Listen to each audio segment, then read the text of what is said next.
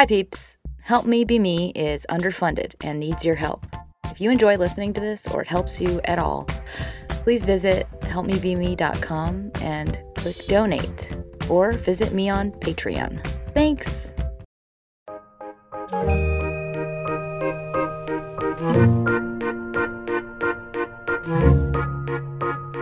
Hi friends, it's Sarah May, and this is a tribute podcast, I would say, because it's really based around a book that I just read, and I really, really, really think it's important for you to read it. It's called Lost Connections, and I'm going to put a link in the show notes. So it's all about disillusionment and like chronic emptiness. So feelings of depression or anxiety. And what this is really about is like, it's your body's way of mourning life events. So depression and anxiety are both forms of disconnection. We are cut off from things that we need as humans. And it's like we don't realize that a lot of these needs are foundational and like necessary. Specifically connection to other human beings. Closeness with other human beings. And it's like we kind of don't think of that as like a basic human need, like air, you know? But it very much is. And that's because I think we are kind of in a stage of culture that is like very individualistic and siloed. Like, yes, there's social media, but it's in-person connection that is really, soothing, grounding. It helps us feel human. And we don't realize at any given time how much culture affects our worldview and our habits and the thoughts and feelings we have about ourselves. And that feedback from culture is so ingrained. If you want to do an experiment to see how conditioned you are by the various facets of culture, I invite you to watch a movie from like 10 years ago. I recently watched Good Luck Chuck, which I think was on Prime or something like that. And it was shocking. It was like, oh my God, this is so offensive in just how women are portrayed and men are portrayed. It's not that long ago, though. Like, we don't realize the messages we are receiving all of the time. So the gist of this is a lot of our cultural norms or things that are kind of reinforced are about me and maintaining me and maintaining kind of like an elevated self. And I don't know, it's like I feel like it's a modern thing that a lot of us don't say hi or make eye contact on the street.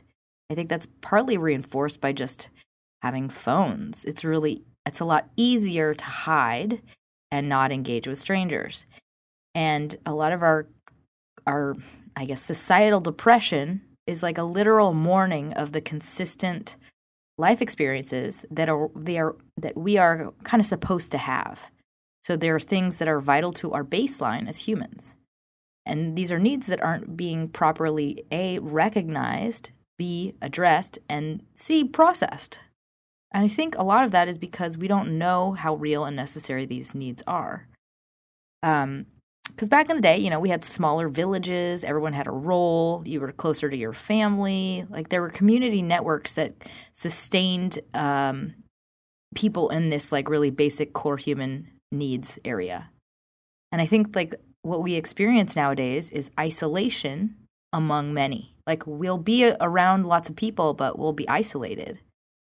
And that isolation paired with a focus on external goals, external possessions, external statuses, I think keeps us all in a state of chasing happiness, chasing a feeling of wholeness, of satisfaction, of home.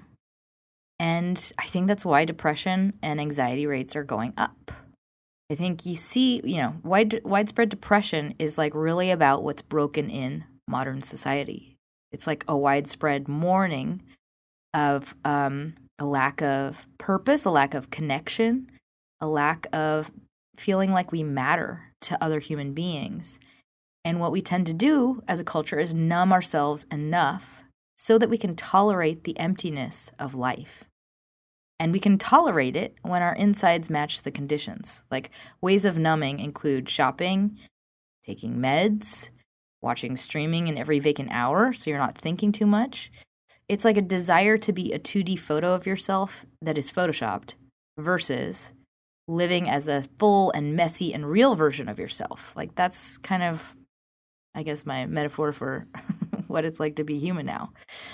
And I'm writing this because this book really blew my mind. And I got to say, it's a lot of information that you've heard before, but it's like insights that are very logical.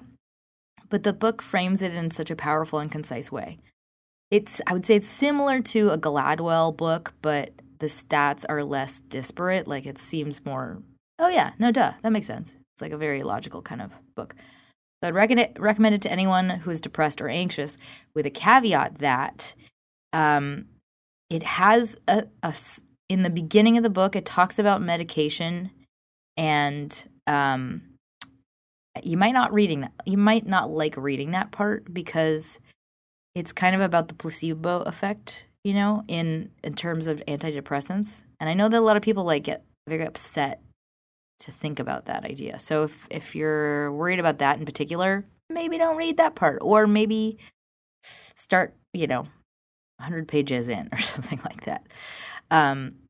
But, the book is a kind of like a recipe for rebuilding yourself as a happy human.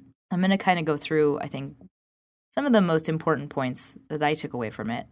And for whatever it's worth, if you're unsure if this episode's for you, I'll give you a summary up front. The summary of this episode is: we need connection and purpose. It's vital to our humanity. We need to feel like we play an important role in the lives of others. And we need a sense that future will get better. And we cannot identify our worth or happiness with external standards. And if we do, we end up chronically unhappy. And by external standards, I mean looks, possessions, money, a title, status. So with that, there are 3 parts: the what, the why, and the how, the tools. Part 1, the what. Depression and anxiety, feelings of hopelessness or chronic stress that contribute to an emptiness inside. So one that we can't seem to scratch no matter what we do. Maybe you buy all the right stuff, you date the right type of people, you get the right job, you work nonstop, you work out nonstop, you do all the stuff, but maybe you're just in a constant state of striving. Like you just kind of feel a little hollow, like nothing you do is real or authentic. And another form of this is feeling a profound sense of pointlessness, like a lack of interest in life, like a emptiness, as I said, like feeling like you're chasing something that you can never quite catch up to. And maybe that takes the form of feeling like you're not good enough no matter what you do, that you need to change something about yourself to be happy, or feeling like you need meds or a distraction to get through the banality of your day. Maybe your depression takes the form of a sense of dread around life and the future, or maybe it takes the form of feeling chronically stuck, like nothing's changing and I keep trying and nothing seems to improve the circumstances of my life. Maybe you're feeling empty and like a failure, like you always need something to take the edge off of that feeling, like meds or drinks or smoking or anything that fills the void inside just to get through the week or the month or the year. It's like life is a superficial loop of sameness. Or maybe you're on a treadmill of pursuit, like and busyness, like you believe happiness is just over that next mountain of achievement, or happiness is just being busy and your to-do list. But when you actually slow down and look at your life, it's like you realize you've already conquered so many mountains and none of them have really changed anything. They've never made a difference. Part 2, the why. We all have basic needs as human beings. I'm going to give you a list right now of our basic needs as human beings. So pay attention. This is the secret to happiness, literally. We need to feel connected, valued, secure. We need to have autonomy. And we need to feel like we are good at something. And we need to feel like we make a difference in the world outside of ourselves, like in the lives of others. And we also need a sense that the future will get better. Like we need to be able to feel hopeful. So one really important thing to know about depression is it removes your capacity to imagine the future. It literally stops that part of our brain from functioning. Like we cannot imagine future scenarios. So that's just like something to keep in your pocket for forever. If you are ever depressed, you will not be able to imagine this depression changing because that part of your brain stops, it goes offline. And there are different causes of depression. Some are biological. Basically, the biology part of it is that you can be more vulnerable to depression based on your genetic makeup. However, the most common, the majority of the causes of depression are life experiences. So a very, very small percentage of depression is the kind that is without cause, like there's some biological malfunction. So the majority of us who are depressed in the world, that is because of some life events. It usually is catalyzed by a traumatic life event or conditions of your life changing. The most widespread causes of depression are basically normal responses to these life events because basically they're things that should not be happening. So there are a lot. I'm going to give you a list of like kind of the different categories of causes. But generally, I would say all of these fall under cultural loneliness, like feeling like you don't matter, feeling like what you put your efforts into has nothing to do with you as a human being, and feeling like your conditions are not going to change, aka feeling powerless and therefore hopeless, like you're looking down the barrel of a long loaded gun. That was dark. Dark. Okay, so here's my list. I don't know how many there are, 7 or 8 or something like that. Okay, so the first one, loneliness as a way of life. Loneliness when it's measured in large samplings of groups, actual studies done around loneliness, it's deadly. It's really bad for your health. It's worse than obesity in how it affects your health. So loneliness includes being disconnected from those around you. And I would say that's something that's like commonplace and normalized nowadays. It's just like in how it manifests in our communities, it seems like it's actually difficult for people to find communities where you will see strangers on the street acknowledge you as another human being as you are walking by. But loneliness also manifests as the superficial content of socializing with people around you. In other words, like we can feel really lonely if we're only having really superficial conversations, like at the water cooler, like, oh, did you see that Game of Thrones? Da, da, da, da. Like that can make us feel lonely because we're never getting past that level of like sameness. All right, second on this list, feeling like you don't matter. So this would happen through like your job making you feel dehumanized, like if you're reduced to a number, or if you are reduced to an action that has nothing to do with your thoughts or opinions about that action. Like it's the way this book referred to it as internalized oppression. Like we become soulless because we know we do not matter in the equation of our job. And the more we have to submit to powerlessness, the more we will feel humiliated. Like if we feel dehumanized in our daily lives, we will internalize a feeling of worthlessness and humiliation. So maybe you're doing something that doesn't reward you every single day, and that creates a feeling of hopelessness, and you cannot escape that feeling. It's like being trapped. And when you feel the worst in life is when you feel trapped, when you cannot help yourself. Disempowerment is the most excruciating and damaging feeling. And it's actually translates into a lot of health problems. So when you're dealing with something every day that does not touch any part of who you are, you will feel a sense of despair. And despair also comes about when there's like a very vast difference in the effort you put into something and the reward you get out of it. All right, third on my list, no hope of change and like a stressful life. So if you are, like, let's say you are in a shitstorm of stress. If you have that happen long term and there's no hope of that changing, you are 3 times more likely to become depressed. If you have something in your life, like a partner who's really helpful and supportive to you, that reduces your chances of developing depression, like dramatically. But if you don't have a support system, if you don't have somebody like a friend or a partner who can help you, then it increases your, whatever you call it, chances of depression by 75%. AKA, you're much more likely to have depression. So when you have like a series of bad events or if you just are stressed over a long period of time, this just creates a generalized feeling of like hopelessness. Like, I see no hope of change, and that just causes more depression.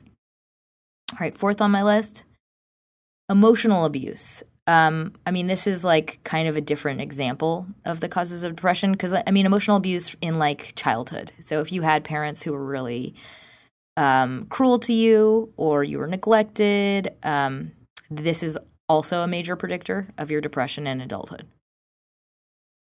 Number 5 on my list, a focus on external versus internal. So that's like a huge one in society today, which is like we focus on stuff that will not make us happy and we continue to chase more stuff versus having goals that are internal. So what I mean by that is like, I want to be a really good wife. I want to be a really good friend. I want to be a really kind person. Those are all internal. Versus external, I want to be the number 1 podcast on the iTunes list. That's an external goal. So the internal goals like really, really actually make you feel good. They translate into happiness. External don't fulfill anything that we think that it will. It's short-lived at the very least. All right, 6 on my list, genes. But this is like a sort of thing on the depression causes list because it really just increases your vulnerability to these other factors. It doesn't in itself cause depression. Like your genetic makeup will make you more susceptible, or more sensitive. It doesn't mean you have genes that make you depressed. So experiences basically activate any genes that we have, and they either turn them on or turn them off. All right, number 7, a biological malfunction. And so this one I mentioned is a really, really small group. It's like, I don't know, something like 3% of depression, something like that. They call it endogenous depression, and that's when it's not caused by something external. And this is the kind of depression you're born with. Like if you have manic depression or bipolar disorder, it's like these types of brains are more prone to depressive episodes. But if you're in this group, you're also not exempt from the environmental factors. Like that's still the most important. Number 8, invisible roots. So this is my catch-all bucket for a particular kind of experience. Like you might be asking yourself, if I cannot see the causes, if I have every reason in my life to be happy and yet I am for some strange reason profoundly sad, what could be the reason? So by roots, I mean I invite you to look deeper because often by our modern standards, it appears that we have everything. But when we look at our roots, it's like there's something unseen by us that is truer for us. There's something that our heart is longing for and that perhaps society and your particular circle does not validate or see as important to happiness. Does that make sense? Like, for example, I didn't think community was like a thing. I was like, I don't really like hanging around large groups of people that I don't know. Like the idea of having a strong community was like, I don't know. The word's kind of, I don't know, feels like a little stale to me for some reason. But then when you actually do have a strong sense of community and there are strangers or, neighbors that are supportive to you, that greet you, that know you, that contribute to you, it is such a positive, strengthening, grounding feeling. And I think that is just a baseline that we need from everyone around us all the time. is a sense of like a shared experience and a sense of connection to other people. So that's like an example, my personal example of something that I didn't recognize was important at all or that contributed to my happiness at all. But I'm understanding it now, only in the face of A, reading this book, but also B, actually having a community for the first time in a really long time. Like, I don't know. There are lots of them all throughout life. Like, you might go to an exercise class where you have a sense of community. You might go to church and you have a sense of community. But, like, if you don't have that, you should have that. You should find that and foster it. So I invite you, if you feel like I should be happy, I have everything, there's something else in your root system that's not getting the right nutrients. And maybe it's in the I'm negating what my heart really wanted to do as a career. I don't know. It's going to take some soul searching. This is really just like having the awareness if there is something there that's missing. Which brings me to part 3, the how, the tools. All right, tool number 1, be in awe. So when we are depressed, we are stuck in our ego and like we're unable to see anything bigger than our problems. We're very selfish when we're depressed. So one solution to being depressed is really being around things that inspire a sense of awe, like that remind you of how small you are. It's like to have access to something bigger than you and grander than you and more infinite than you is really almost like a fabricated way of being able to see that there's future possibility. You know what I mean? It kind of inspires the same type of thinking. It's like, oh yeah, there's so much more to me than my brain is telling me or showing me right now. So an obvious one is being in nature. Another one is if you can get to a place where you can see the stars. Stars are very humbling and we don't get to see them very often. And they're very like magical. They make us feel like little tiny creatures on a planet. So those are my 2. So it's just really important to be in the presence of something greater. And that's why I would say like nature is really important. It's important as an ingredient in your life. Even if you're like, I don't like bugs, I don't like dirt, it's still really important to be around nature or witness nature. There was a experiment that they did in the 70s with a prison, and half of the rooms looked at farmland and trees. The other half of the rooms looked at a wall. And so those people who had a view of the farmland were 24% less likely to have physical or mental illness. There you go. We need to have a connection to like ourselves as human creatures, as being animals, you know? It's like, it's very balancing. Okay, next tool, make joy the why. Or this is another version of this. This is just a mantra. Just do the thing. Only do the thing. Don't do anything else. Just do the thing. When you're doing something, don't do it for an external measure. Just do the thing you're doing. Do it only to do that thing. And if you can, do it because you enjoy doing it. I know this is like a hard exercise to impose on yourself, especially if you are a goal-driven person, because I feel like we all are nowadays. But basically, instead of making an external measure of something, the ultimate like goal of doing that thing, instead of, saying like, I want to do this because I want to lose weight, it's like, maybe I just really enjoy jumping on a trampoline. Make it about fun. Make it about joy. Because when you make it about being in flow or a feeling of getting lost in the moment, you actually get more value out of the thing. And if you make it about like some external measure, it becomes a tool to measure our worth. Like we take the experience away from ourselves and we are less satisfied by it. Like it's the exact same action. But it's just when you put a measurement on something as the reason behind it, it's like you immediately remove all value from it. It's just like, it becomes like very dissatisfying. So as much as you can, do the thing just to do the thing. Okay, next tool, stay out of little egos.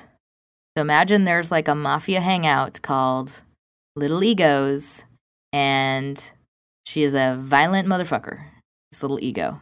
So when we get into our own heads, we are in like the HAL 9000 realm of measurement. Like this is when things become very small and trivial and fleeting, and they're not big picture life-size things. It's also when we are removed from our felt sense of the world. So as best you can, stay out of your ego when you're approaching anything.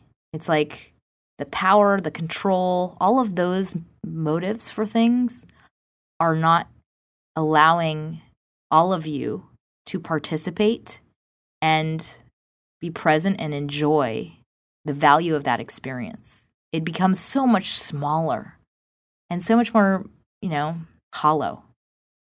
So just, I guess what I'm trying to say with both of these tools is like, be an animal, be a human with a felt experience of the things you do in your life. All right, the next tool is a journal prompt. It's called Value Shift. Materialistic people, as I said, experience less joy and more despair. Also, they have higher rates of depression and anxiety.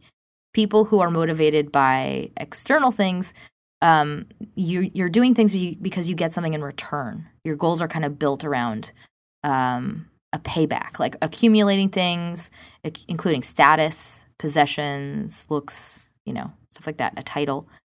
So I basically want you to journal about your goals, completely unfettered, just journal. And look at what your goals are. Just, don't edit based on what I've just said. Just write down like all of your whatever, anything that you can think of that's a goal for you. And then maybe take a break from it for an hour.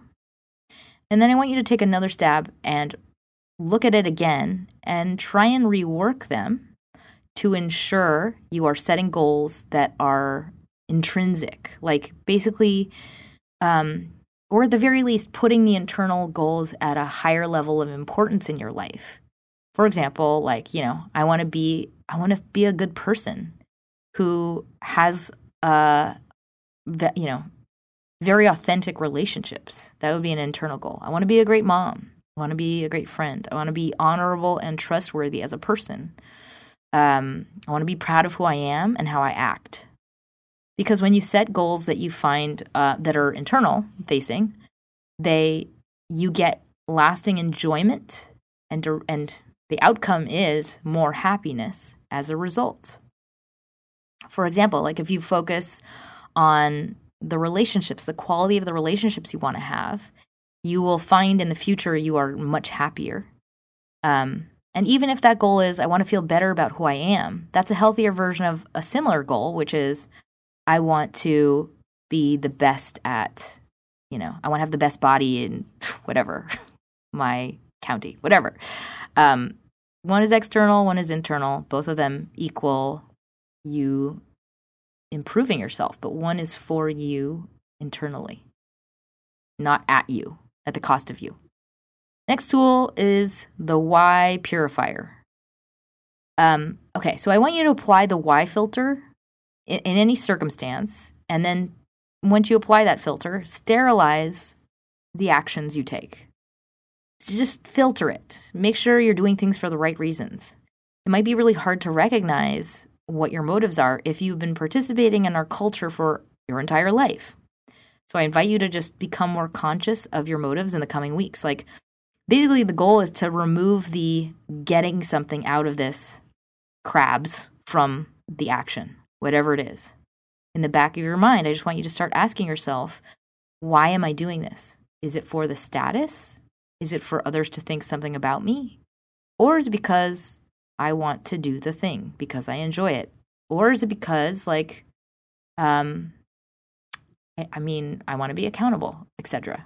And I know that, when it comes down to it, it's going to be a case by case. You have to take, certain actions to not get fired. This is more like a aspirational, I guess. All right, the next tool, my root system. And this is another journal reflection exercise. I want you to examine if you are truly getting what you need from your life, or if something profound is lacking deep within. So if you feel depressed and you haven't had any, negative circumstances or traumatic events that preceded the depression, then I want you to ask yourself the following prompts and write about them in your journal. So grab a pen and get ready to hit the pause button because I have a long list. All right. First one is, do you currently have autonomy and freedom to explore and grow? Next question, do you have respect from others? Next question, do you have meaning in the work you do? Whether it is in a profession or maybe it's a practice or a routine. Next question, do you feel seen and understood by others? Next question, do you feel closely connected to others in your life? Next question, do you feel that you matter, that you impact the world or the lives of others in a positive way? Next question, do you feel hopeful about the future and what you can become? Next question, do you have a positive and beyond surface level do you have positive and beyond surface level human contact on a daily basis? Next question. Do you do things just because you enjoy them? If so, what are these things? Next question. Are you proud of who you are, minus all of your titles and all of your stuff? Next question. Do you feel humiliated by anything you have to do currently in your life? And these are all really tough questions, I know. I just really want to, give you the option of confronting the true causes versus wishing, the answer was simple. Because I think, a lot of the time we're told things can be simple. We just need a pill. We just need this object. We just need, a partner. We just need a blah, blah, blah. We just need a vacation.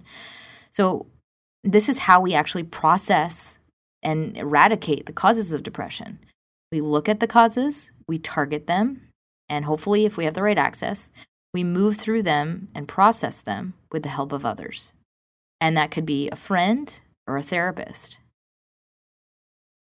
So the reason I wanted to invite you to look at these is to see whether or not your brain has been trained to look outside for measures of worth and happiness, or if you have the ability to look inside where it matters most. All right. The next tool is called the squeeze. Sympathy/empathy.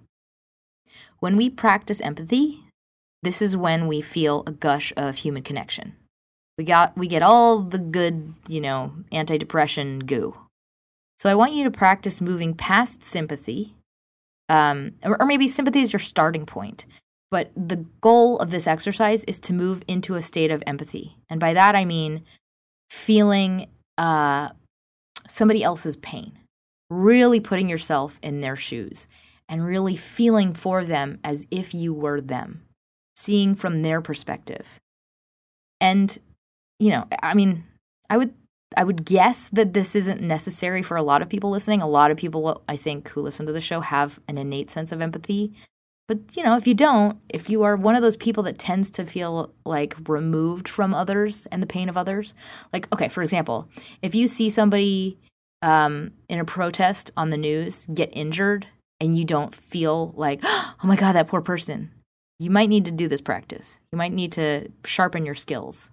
If you can't feel like the agony of another human being, any human being's pain, then I would encourage you to do this exercise. So self-select, put it that way. So the people you might normally ignore or walk past, try and engage them. Like, be a human on their level. This applies to also people we normally shut out. Like, for example, like the homeless. So this is an exercise to continue to repeat. It's to continue to exercise this practice. And that is because the more human connection we feel to other human beings, the better we feel. It's just like we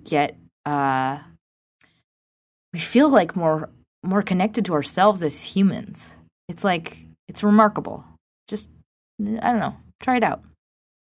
All right, next tool, grab a brick. This is a kind of a bit lofty one. You're going to build a community. And that's because we really, really, really need community to not feel depressed. So this is hugely important. And I mean, I'm not saying like overnight you're going to be able to do this, but like this is the starting point. I want you to start to foster a sense of community in your life. And I mean, not just at Christmas time, not just the chit chat before a meeting begins. I mean, real heart to hearts with people who are invested in your well-being and you in theirs. And if you don't have this in your life currently, I want you to begin to foster it. The word community is kind of like, I don't know, something about it is kind of weird. It's like a little removed, at least to me. It seems like something you read about in a school book. The importance of a tight-knit community in health. It's just, I don't know, it feels very remote. But I think, if you think about it in terms of like having a community is the difference between daily joy or sporadic once-a-year joy, it is a life changer. And often it means, yes, we have to alter practical details of our routine. And this type of thing might take a few years to build, but make community and connection an important factor in just how you plan your life and in how you plan your next move, for example.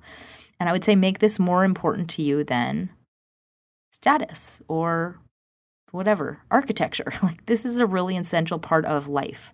It's part of your baseline.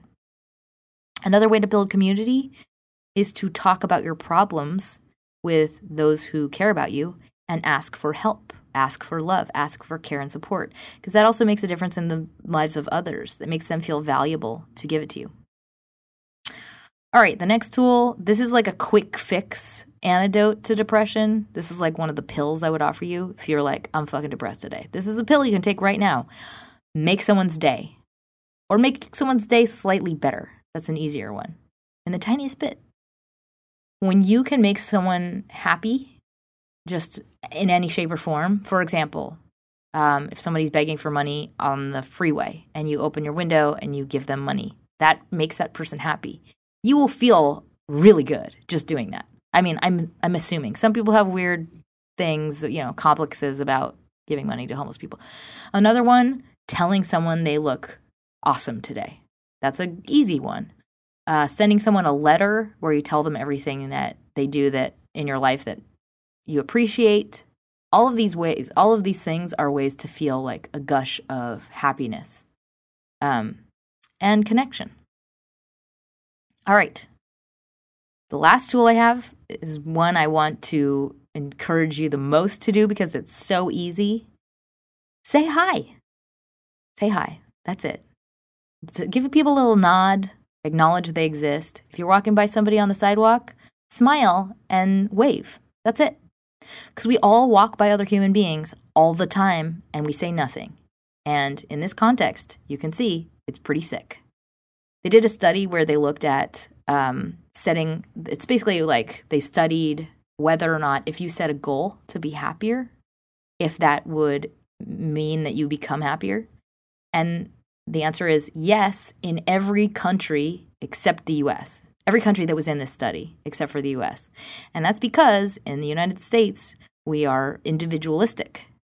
And in other places like Japan, for example, they are collectivist societies, which is it's basically what it means is like the way they became happier was by doing things like making other people happy. They saw it as like, I have to strengthen my society versus I have to strengthen myself.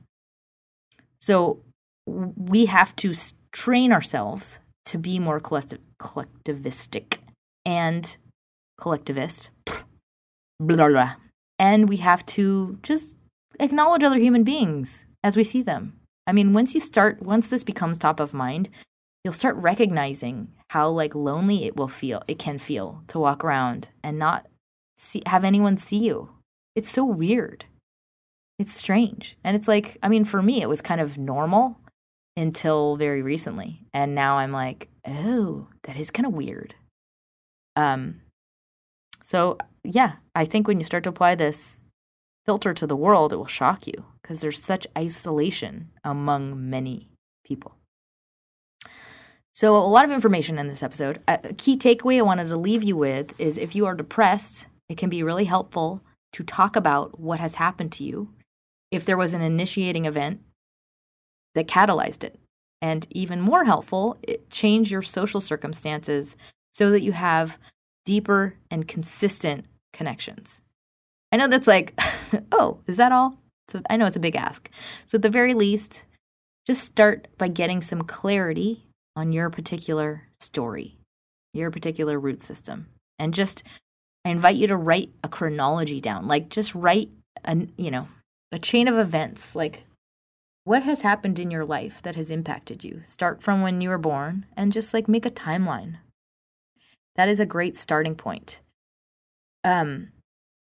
Before I close, I wanted to send a huge thank you to all of my latest sponsors. This is the week, or the month, or 2 months, I should say, of Awesome Catherines. Catherine, number one, huge donation from you. Thank you so much. And a new monthly sponsor, Rahal, thank you so much. Tatiana, thank you for your amazing donation. And another new monthly sponsor on Patreon, Gail, thank you, Gail. And a donation from Catherine with a K via Yay With Me, thank you so much. And you are also a new yearly sponsor, Catherine with a K. And you also gave a couple donations separate from that, massive ones. You're awesome. Thank you so much. And thanks. Let me know if you have any requests. And thank you, Larissa. Just got a wonderful donation from you today. All of you, absolutely. Let me know if you have any requests. I appreciate you all. And another Catherine donation from you. Thank you a million times. Love my Catherines. So in closing, in broad strokes, depression isn't a problem with your brain. It's a problem with your life. Your brain is reflecting how you are feeling about your life. Brain chemicals can be imbalanced, yes, but when you look at your brain chemicals, when you look at like the parts of your brain that are lit up, this is just like, when they show you a brain scan, it's showing you what your brain is doing. It's showing you how you are using it currently. It's not showing you how it will look or it can look when you change the way you use it. So think of it like a thermometer. You can see your body temperature. It's the shape of a symptom, not the cause of the symptom. So don't think of your brain as broken. Just think about it as like your actions or your surroundings are broken. And once you start to practice a new way of being, you can alter your brain because your brain is flexible, it's retrainable. Neuroplasticity is a wonderful thing. My brain used to be very depressed, very self-loathing, also had very sick addictions. And now none of those exist. And it took a lot of rehearsing new thoughts and rehearsing new ways of being and a shit ton of therapy. But I say that to remind you that it's all possible. A lot of the hardest part of change is just really deciding to tackle the roots, just tackle the unhappiness. And I would say it's worth it. It's more worth it than the money, the possessions, the title, because we are continually told, that all that stuff matters. But at the end of the day, what's the point if you are not able to enjoy it? You'll never have everything. It's like there's no end to needing stuff. You can gather more and more and more. And it's almost like, when you get paid more, it's just like it doesn't even matter because you just reset to that new threshold of like, I need this stuff now. And it's like, it's indefinite. It goes on forever. So what is its value to you if you don't feel that much better? So I invite you to shift your measures of a good life, not toward higher or more, but toward appreciation of the quality of your participation and enjoyment in what you have right now. Like, in other words, invest in the depth and richness and power of your relationships. Invest in the meaning and the purpose you have for your work. And whether that be the work you do at home or after your job, or if that means changing your work to be something that means more to you. Because from what I know about my own life, that will stay forever out of reach. Like, we'll keep setting that bar higher and higher. And as soon as you get that thing that you've been striving for, or as soon as you achieve that external goal, it's like you set one that's higher than that. It's never good enough. It's never the end. Because that's like that's the loop. That's the hamster wheel. And yes, there are a lot of rich experiences that come from setting goals that are external, but that's not the be-all, end-all. And that's not what really gives you the good juices, the good, happy juices. So I'm not saying eliminate all external goals. I'm just saying if you're depressed, spend some time and energy thinking about what's lacking internally. Because otherwise, you're like frozen on the top of a trophy. Like we're ever striving and ever unfulfilled. Are you frozen in a trophy position? If so, why not shift your goals to strong bonds with those around me, feeling like a good person, community. I hope this is helpful, and I hope it's not overwhelming, and I really hope that none of the information is like, fuck, I'm fucked. Nothing is fucked. Everything is possible. And know that the first step of any change is just awareness and acceptance.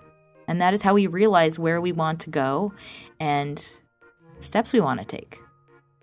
So with that, I send you my love, and don't forget to smile.